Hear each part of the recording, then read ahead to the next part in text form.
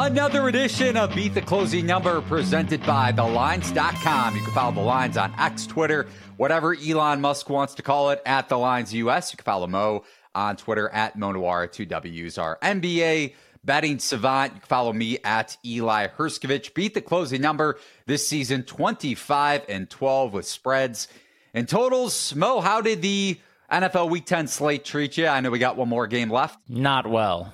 Got my ass kicked.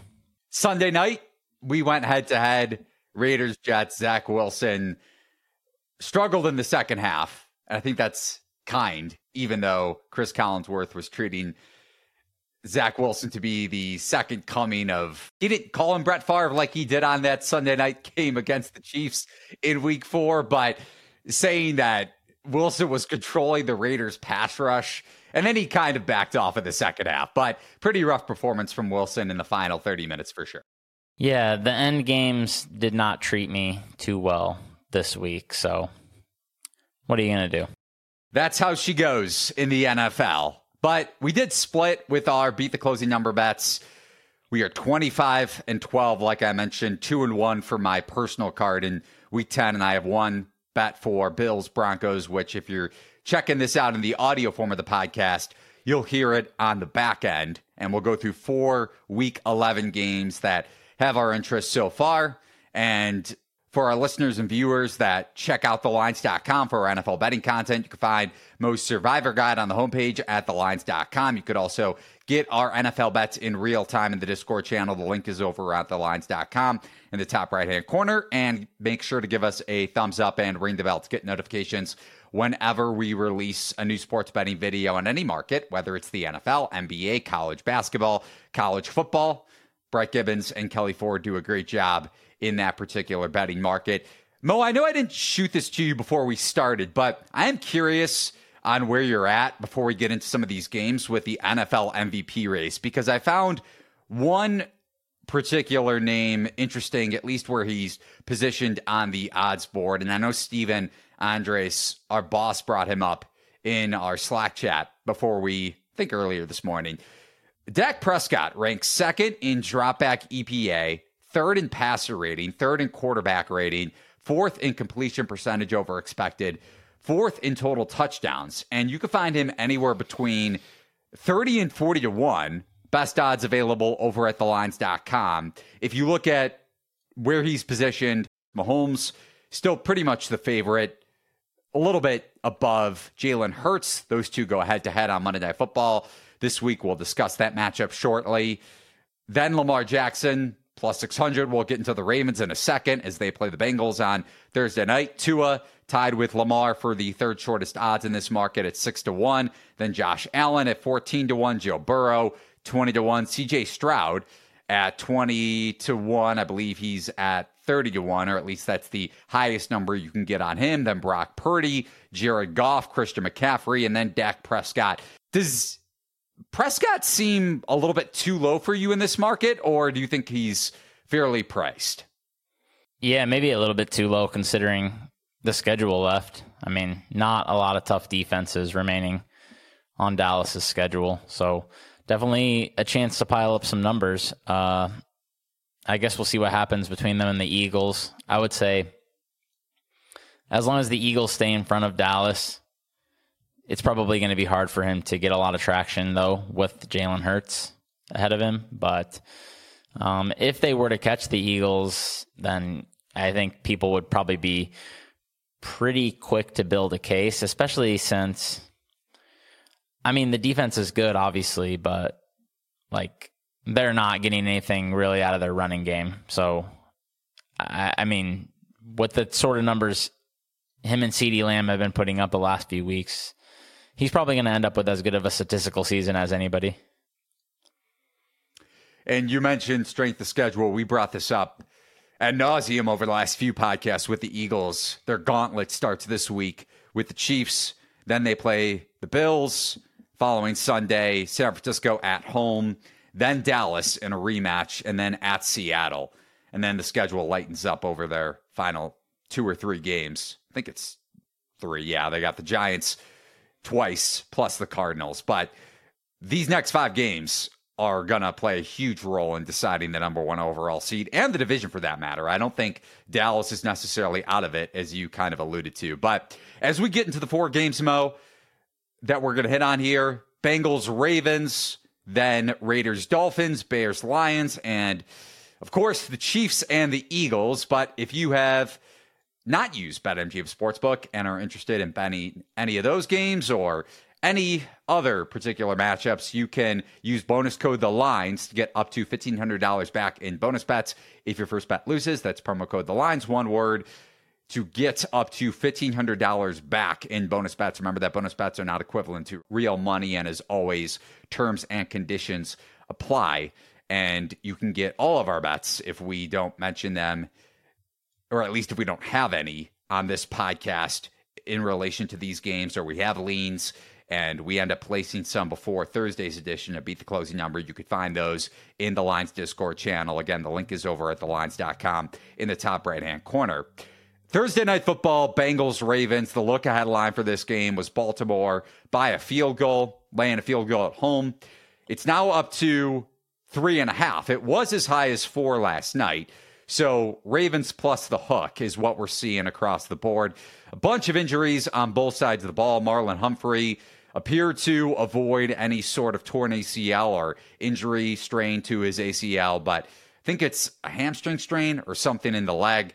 Either way, questionable seemingly for this week. Ronnie Stanley, Morgan Moses, 2 of the best Ravens offensive linemen, also appear to be questionable for this matchup. Then T. Higgins, Trey Hendrickson, Sam Hubbard, their statuses are unknown as well. And if you look at the Ravens, not only blowing a lead against the Browns, a double-digit lead in the fourth quarter, but the Ravens have trailed for 28 minutes and 46 seconds through 10 games this season, Mo. And if you look at the 4 other teams that have held leads of that time span, of that length of time, 84 Dolphins, which were trailing for just 14 minutes and 46 seconds, so just under 15 minutes. The 98 Broncos trailing for just over 27 minutes. The 1990 Giants trailing for just under 44 minutes. And the 2007 high-scoring Patriots offense with Tom Brady, Randy Moss, trailing for just over 51 minutes in their first 10 games. Each of those teams played in the Super Bowl. Of course, the Ravens have lost 3 games so far. Lost to the Browns in walk-off fashion. 1 of 5 walk-off field goals yesterday, the most in a single day in NFL history, at least at the end of regulation. Bengals wind up losing outright, closing as around 5.5-point home favorites to CJ Stroud and the Texans. What do you make of this game on the surface? Just a line that makes sense to me, to be honest. On the one hand, you had just like kind of a troubling game from Lamar Jackson, I would say. It was kind of the continuation, in my opinion, of a lot of his career. You know, when things are easy, not too many people make it look better than Lamar. But when things are tough and he's under defensive pressure, he makes mistakes, and he made several yesterday. And I am still skeptical that the Ravens are going to win any meaningful games this year because of that. I don't really put any stock into the stat you read, to be honest. I think the Ravens have pretty much played a joke schedule for a lot of the season. So we'll see what happens when they start playing some tougher teams. Not a good start, obviously, against the Browns. On the other hand, in this matchup, I don't see the Bengals putting him under a lot of pressure.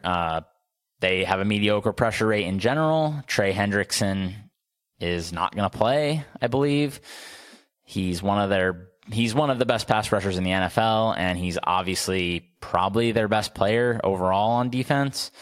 So it's a pretty good spot for the Ravens offense, and honestly, it might be a good spot for their defense as well. I know they looked pretty rough at times, letting Deshaun march all over the field in the second half, but I don't know what this Bengals passing attack looks like right now, because Jamar Chase obviously wasn't himself. Anytime he's getting out-targeted 2-1 by Tyler Boyd, it's a problem. And anytime Tyler Boyd is your WR1, it's a problem, as we saw when he dropped what could have been the game-winning touchdown pass, which was basically a layup. Should not ever be dropped in that spot. I know he had a pretty gaudy stat line, but honestly, he had, I think it was another pretty poor drop as well. So he didn't really play that good of a game. He just was kind of the main target by default in that spot. So when Chase isn't himself and we don't know what the situation is going to be with T. Higgins, I would just monitor that situation. I guess I am saying the short week probably favors Baltimore. So with the way their defense looked, though, and I mean, Joe Burrow was still able to get the ball down the field at times, I would maybe lean towards the over in this game if I played anything, honestly. These offenses are pretty good, and I don't know if we trust these defenses. That was a major regression from the Ravens defense. And honestly, it's, as a lot of people have noted all year, it's not really that good of a defense on paper. When you look at the personnel, I think, the coaching's done very well to get that sort of performance that they've gotten out of them. But maybe this is starting to look more like what the Ravens probably should look like. If you just look at the roster, it's really not that impressive on defense. Agree to disagree in some senses. I think they were due for a statistical regression, but no Marlon Humphrey for chunks of the second half, or a large chunk. I forget if he got hurt in the first half or the second half, but I think it was later in the second half. But that's either normal way, at this point. It is, and maybe you could bake it in to the Ravens' power rating, considering the offensive line, but I bet you too, especially Ronnie Stanley, have been injury prone. But what he means to that Ravens secondary, and also you brought up the Ravens coaching staff. Harbaugh definitely deserves some flack for blowing yet another lead. But Baltimore's secondary against Joe Burrow, if you go back to week 2, and I know Burrow's calf injury hampered him in that game, but you go back to the wild card game and the 2 matchups in the regular season, Baltimore's zone coverage has given Burrow a lot of issues in his career, especially with Mike McDonald as the Ravens defensive coordinator. Just taking that wild card game as the sample size, because some people might want to toss out the week 2 matchup. Ravens outgained Cincinnati in yards per play, but Burrow obviously much less mobile than he will be in this game. Just looking at last January when these two teams faced one another, Baltimore played zone coverage on 76.9% of Burrow's dropbacks and using over 40% split safety. Burrow with 6.53 yards per attempt is what he totaled in that game. And that was with a healthy Ravens secondary, Humphrey and Marcus Williams. So I would keep an eye on Humphrey's status for this game. I would assume he's out just based off of this game being on a short week, and that'll definitely hamper Baltimore secondary. But the Ravens coaching staff has come up with some great game plans to give Burrow fits, especially with their scheme that they run under McDonald. So I'd be a little skeptical of backing the Bengals, considering the injuries you mentioned on offense with not only Higgins, but Chase, and then you factor in Burrow's struggles against zone coverage, or at least this particular opponent. Also with the Bengals, defensively, I mean, the amount of fumble luck they're getting, yet their defense continues to get a pass because of close game luck, just based off of fumble recoveries. They rank 3rd worst in dropback success rate allowed. This is something we've harped on every week with this Bengals secondary after losing starting safeties going back to last season or the last few years with Jesse Bates and Von Bell. Awuzie still isn't healthy coming off of the torn ACL. It seemed like he was a little bit healthier or starting to get and trend back in that direction on Sunday Night Football against the Bills, but took a step back against Noah Brown and a lesser tier Texans receiving core. Maybe a healthier and better quarterback at this point in C.J. Stroud. I don't think that's that big of a stretch just based off of the way Josh Allen has played with that shoulder injury. But either way, as you mentioned, a really good spot here for the Ravens offense against a very, very leaky Bengals secondary. Yeah, I think leaning the same way, it sounds like. And obviously, if Humphrey were to be out, that would probably even more favor the over. So, yeah, overall, I just think there should be some points in this game. So, I don't know. 46 seems just a little bit too low. I know primetime unders have been free money, but I might try to be contrarian again and hit the over here. Can we talk about that for a second? Primetime unders, 24-7, cashing in at a 77% hit rate. You look at last night, and I mean, that was warranted just because of how poorly Zach Wilson and the Jets moved the ball in the red zone. They were limited by their own mistakes and miscues, a.k.a. penalties, at least 2 offensive holdings that set them back inside the 20-yard line, or at least when they were driving. A couple big chunk plays, whether it was to Garrett Wilson or Zach Wilson on the ground. Breece Hall, I think, got the ball inside the red zone, and then offensive holding drew them back, and they had to settle for one of their 4 zero-line field goals.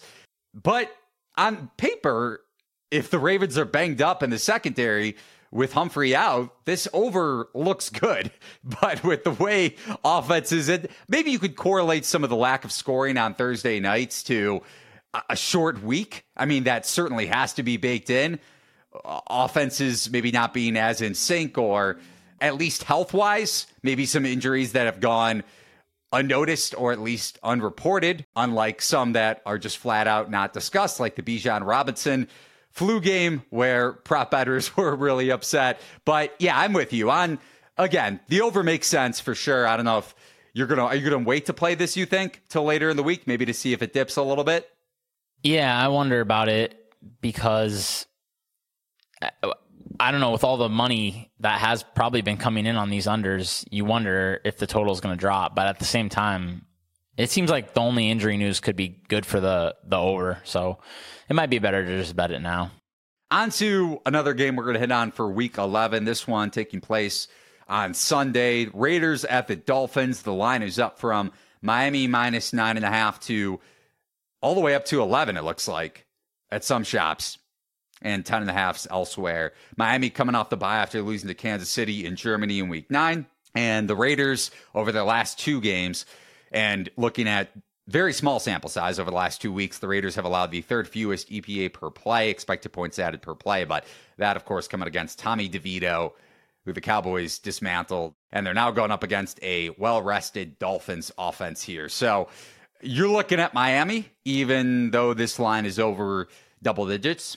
Yeah, I actually took some minus 10 this morning, same as Steven did.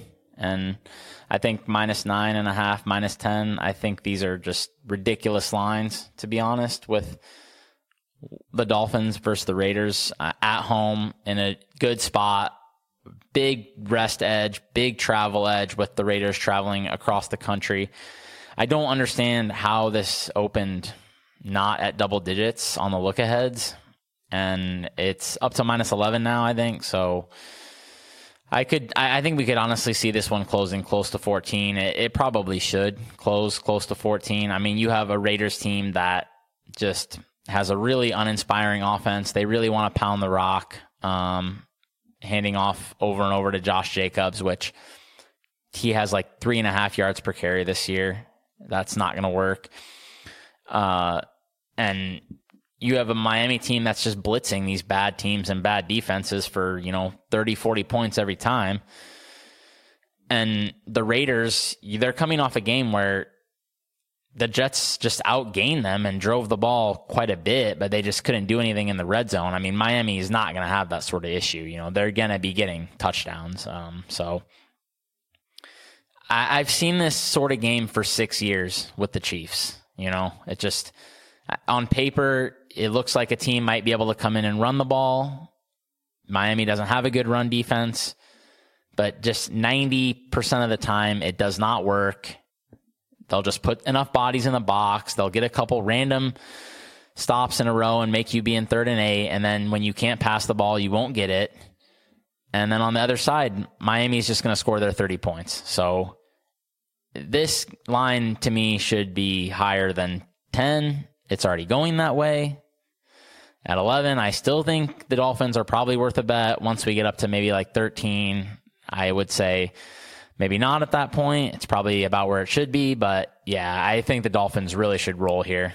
Not that it's a concern, but you mentioned pass rush. And I am curious with the Dolphins' offensive line still banged up. It doesn't seem like Robert Jones, their left guard, is going to be back for this game. Connor Williams, I think, returned for that Chiefs game in Germany and not on the injury report, and makes sense coming off the bye too. And also their right guard, Robert Hunt, also dealing with an injury. 2 Roberts on the offensive line.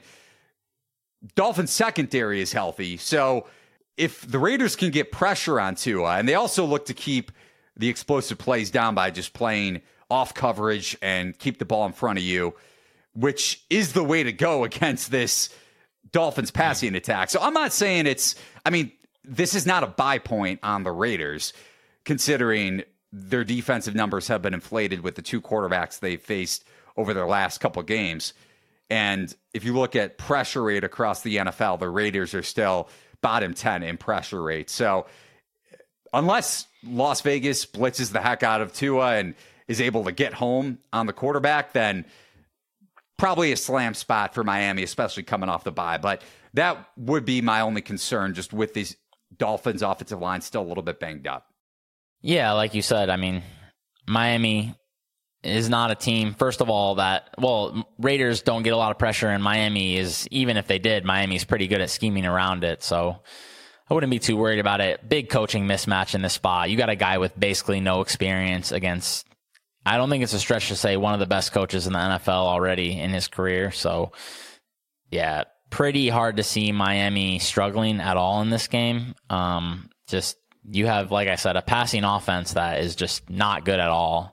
Is going to be trying, I would think, to keep up with Miami scoring 30-plus points, which they basically do every time against these weaker opposition. So, good luck to the Raiders passing 20 points with Aiden O'Connell or, over and over halfback diving with Josh Jacobs. I don't think that's going to work very well. On to another early afternoon game on Sunday, Bears at Lions. The spread is up to Detroit -10 after sitting at 7.5 on the look ahead. So 2.5 point line movement. The Lions, even though their offense was moving the ball up and down, and credit to Dan Campbell for going for it on 4th down. I think it was a 4th and 2, which set them up for the game-winning field goal. But instead of kicking, a long, probably of mid-50s, low 50s, and then giving Justin Herbert a chance to tie the game or potentially win the game in regulation, if not send the game to overtime, that was certainly the right move, just considering how the Lions secondary was getting diced up. And Detroit ranks number 19 overall this season in drop back success rate, opponents drop back success rate.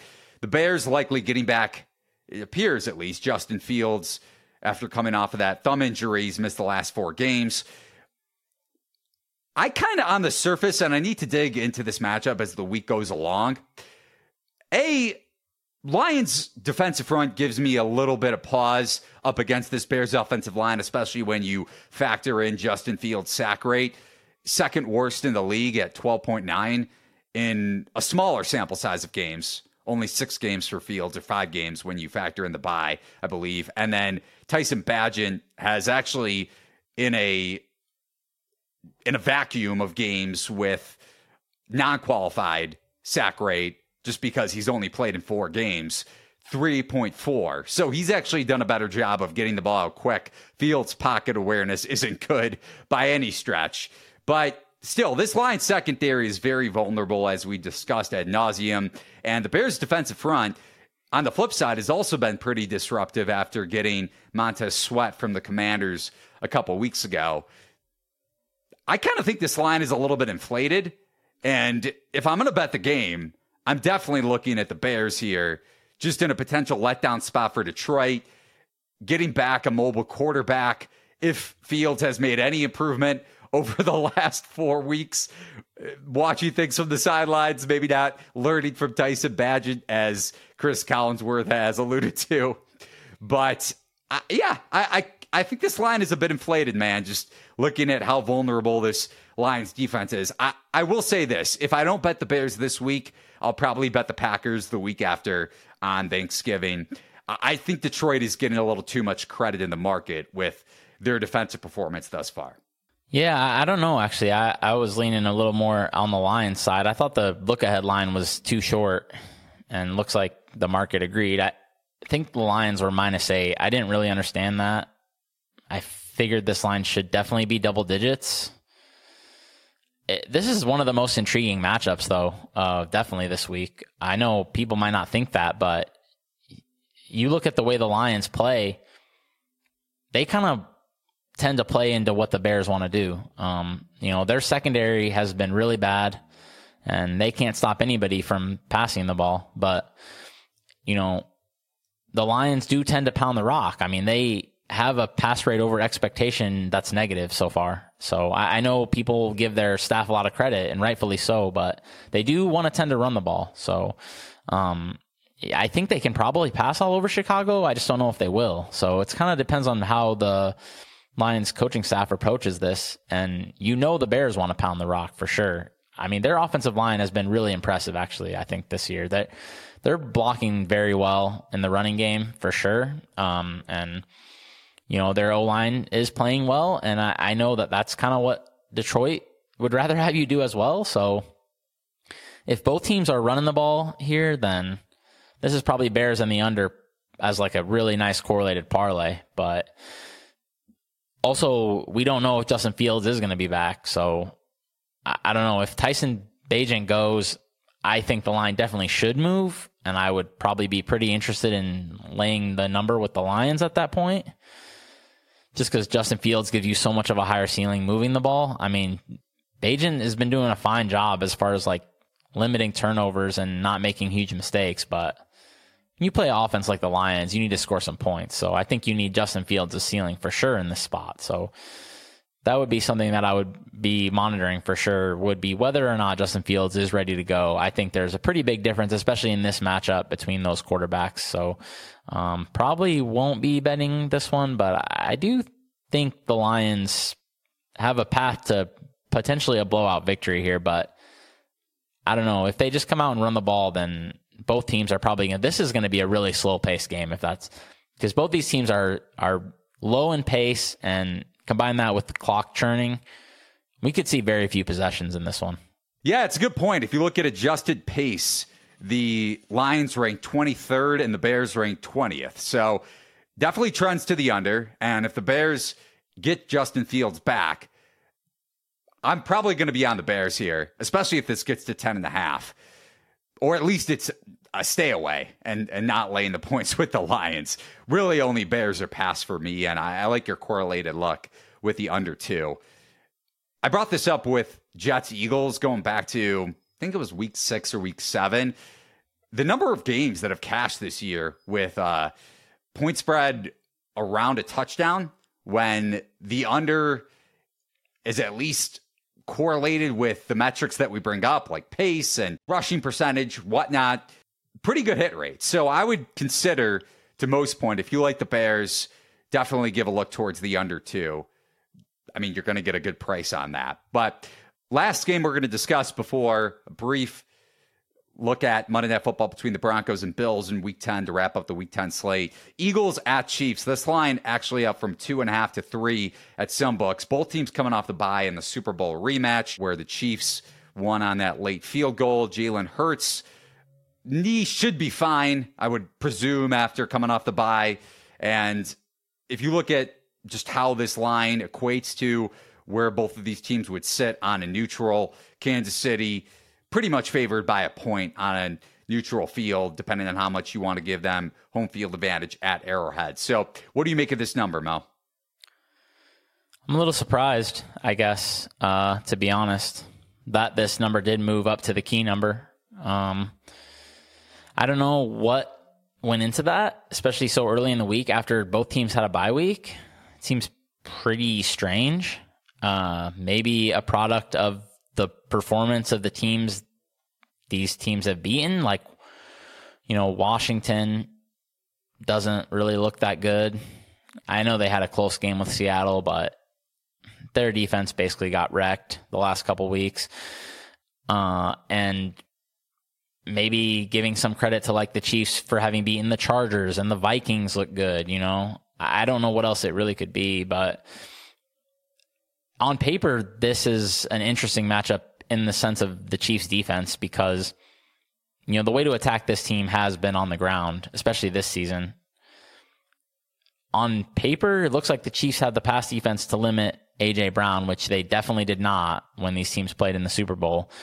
But it's not just statistically. I mean, you just look at what the Chiefs have done against some of these top receivers. I mean, they really limited, Justin Jefferson looked basically like a warm body out there against the Chiefs. I mean, Trent McDuffie in his pocket all day, and the Chiefs really locked in their coverage on him. And Tyreek Hill obviously did not have a big game as well. Not only did he have the big turnover, but really outside of that, he didn't really do much. So this could have been a big game to have Dallas Goedert in. I think that probably hurts them. He did some real damage against the Chiefs in the Super Bowl. And with the Chiefs having some injuries in the linebacker core, that might have helped the Eagles. So that might hurt them in this spot.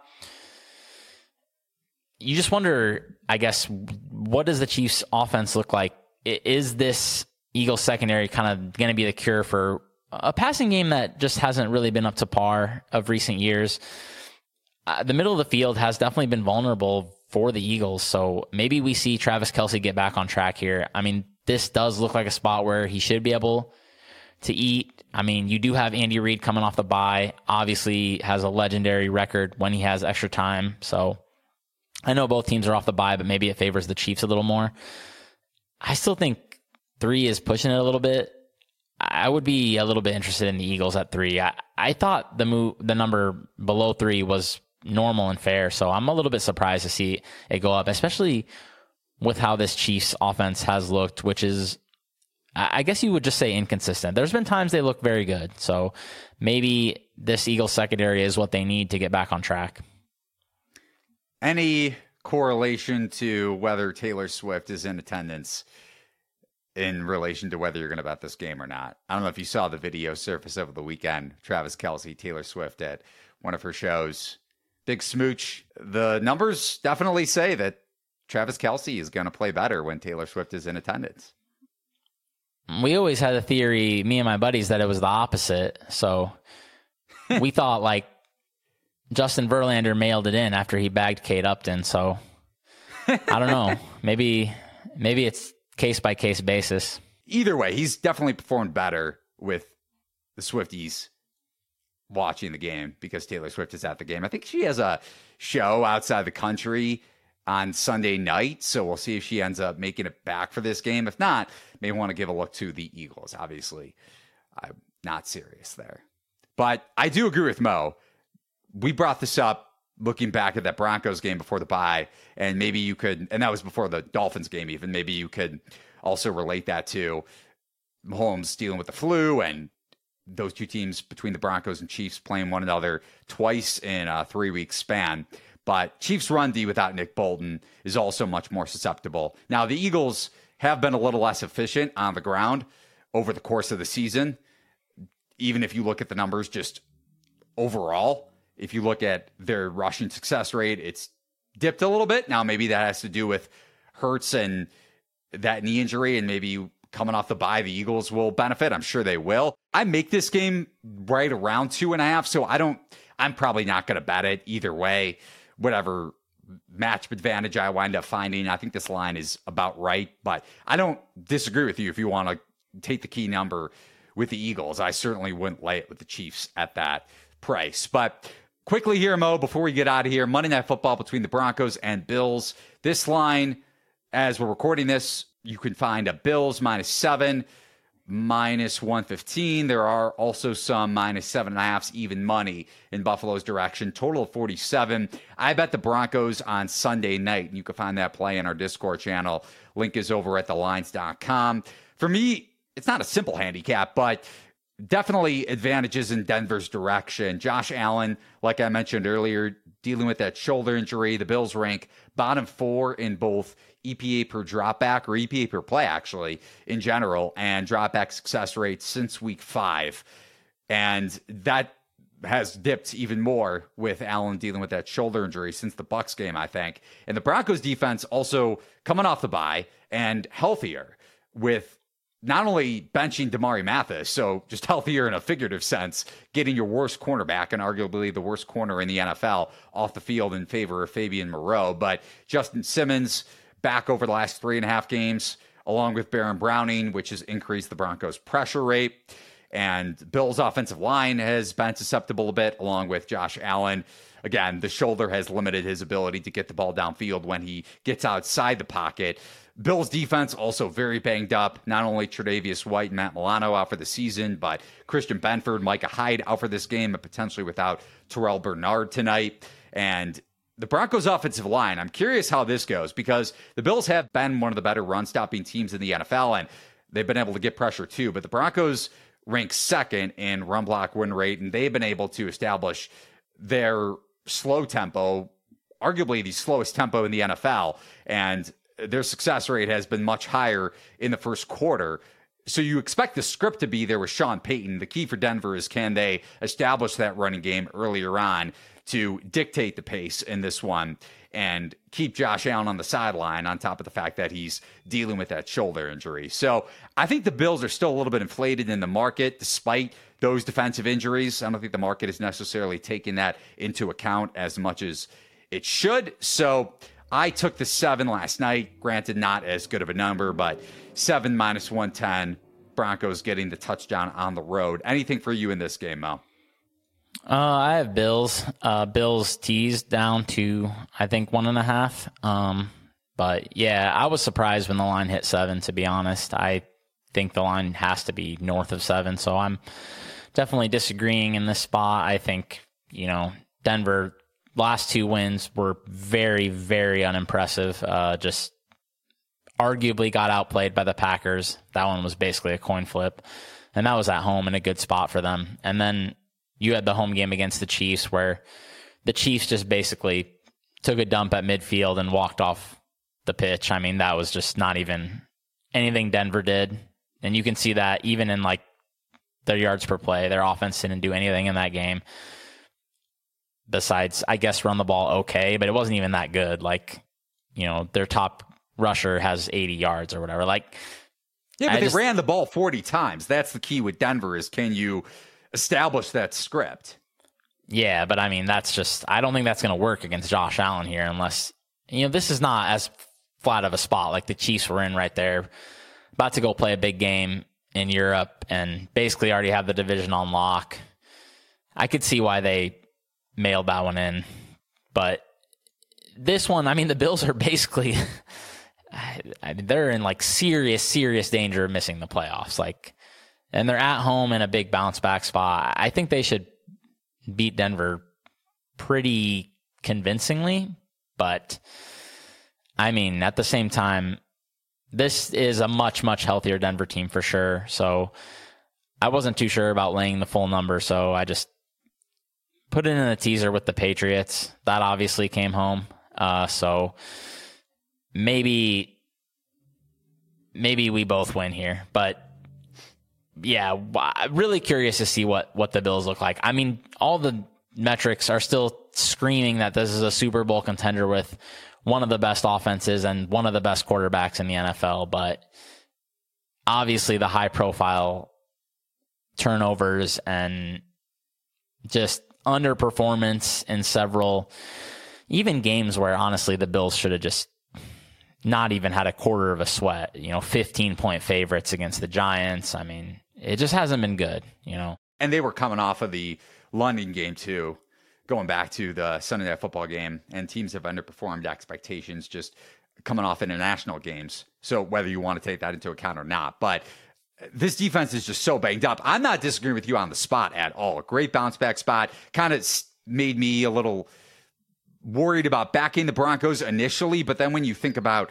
just how banged up this defense is with Benford out and Micah Hyde out as well, even if Rasul Douglas is a little bit more in tune with the defensive scheme this week as opposed to last week when he was traded from Green Bay midweek. But so I'm not disagreeing with you that the Bills bounce back. I just think the line's inflated. If you look at Seattle and Washington yesterday, great spot for the Seahawks to bounce back in. Now, could have gone either way for sure. The Commanders got the worst of the turnover differential.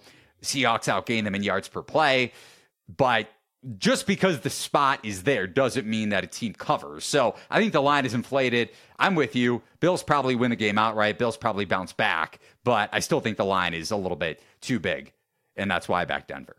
Yeah, I mean, at this point, you'd be hard-pressed to say a Bills underperformance or whatever you may call it would surprise you. I mean, it's been, I don't know, they played a good game against Tampa Bay. Like, they should have won that game by quite a bit more than they did. But other than that, it's basically been nothing but duds from them since that Jacksonville trip overseas. So, I mean, I don't know. I guess I'm just the biggest Josh Allen stan there is because the numbers tell me that he's still one of the best. And every time I watch him, he's making great plays for the most part, but then he'll just have 2 or 3 absolute stink bombs. But I mean, at the same time, Denver does not have a very good defense. I know that they're healthier and playing better, but this is still a middle of the pack unit at best. So the Bills have crushed these teams for the most part. So we'll see what Denver looks like, but I don't anticipate good things. But at the same time, I can't say I'd be shocked. That's Monowara. You can follow him on Twitter at Monowara, 2 W's. You can follow me on Twitter at Eli Herskovich. Follow the Lines as well at the Lines US. Twitter, X, whatever Elon Musk wants to call it. Remember to head over to play.thelines.com to enter into our either Monday Night Football contest if you're listening to this on Apple, Spotify, wherever you find your favorite podcasts on Monday, or NFL Week 11 contests where they're free and you'll have a chance to win our one of many Amazon gift cards over at play.thelines.com, and also Discord channel, thelines.com, top right-hand corner if you want to get our plays in real time. I'll have some college basketball betting guides up on either late Monday, early Tuesday morning for the Champions Classic. Bunch more NFL articles to come from Mo and I this week. Thanks for watching and listening to another edition of Beat the Closing Number. So long, everybody.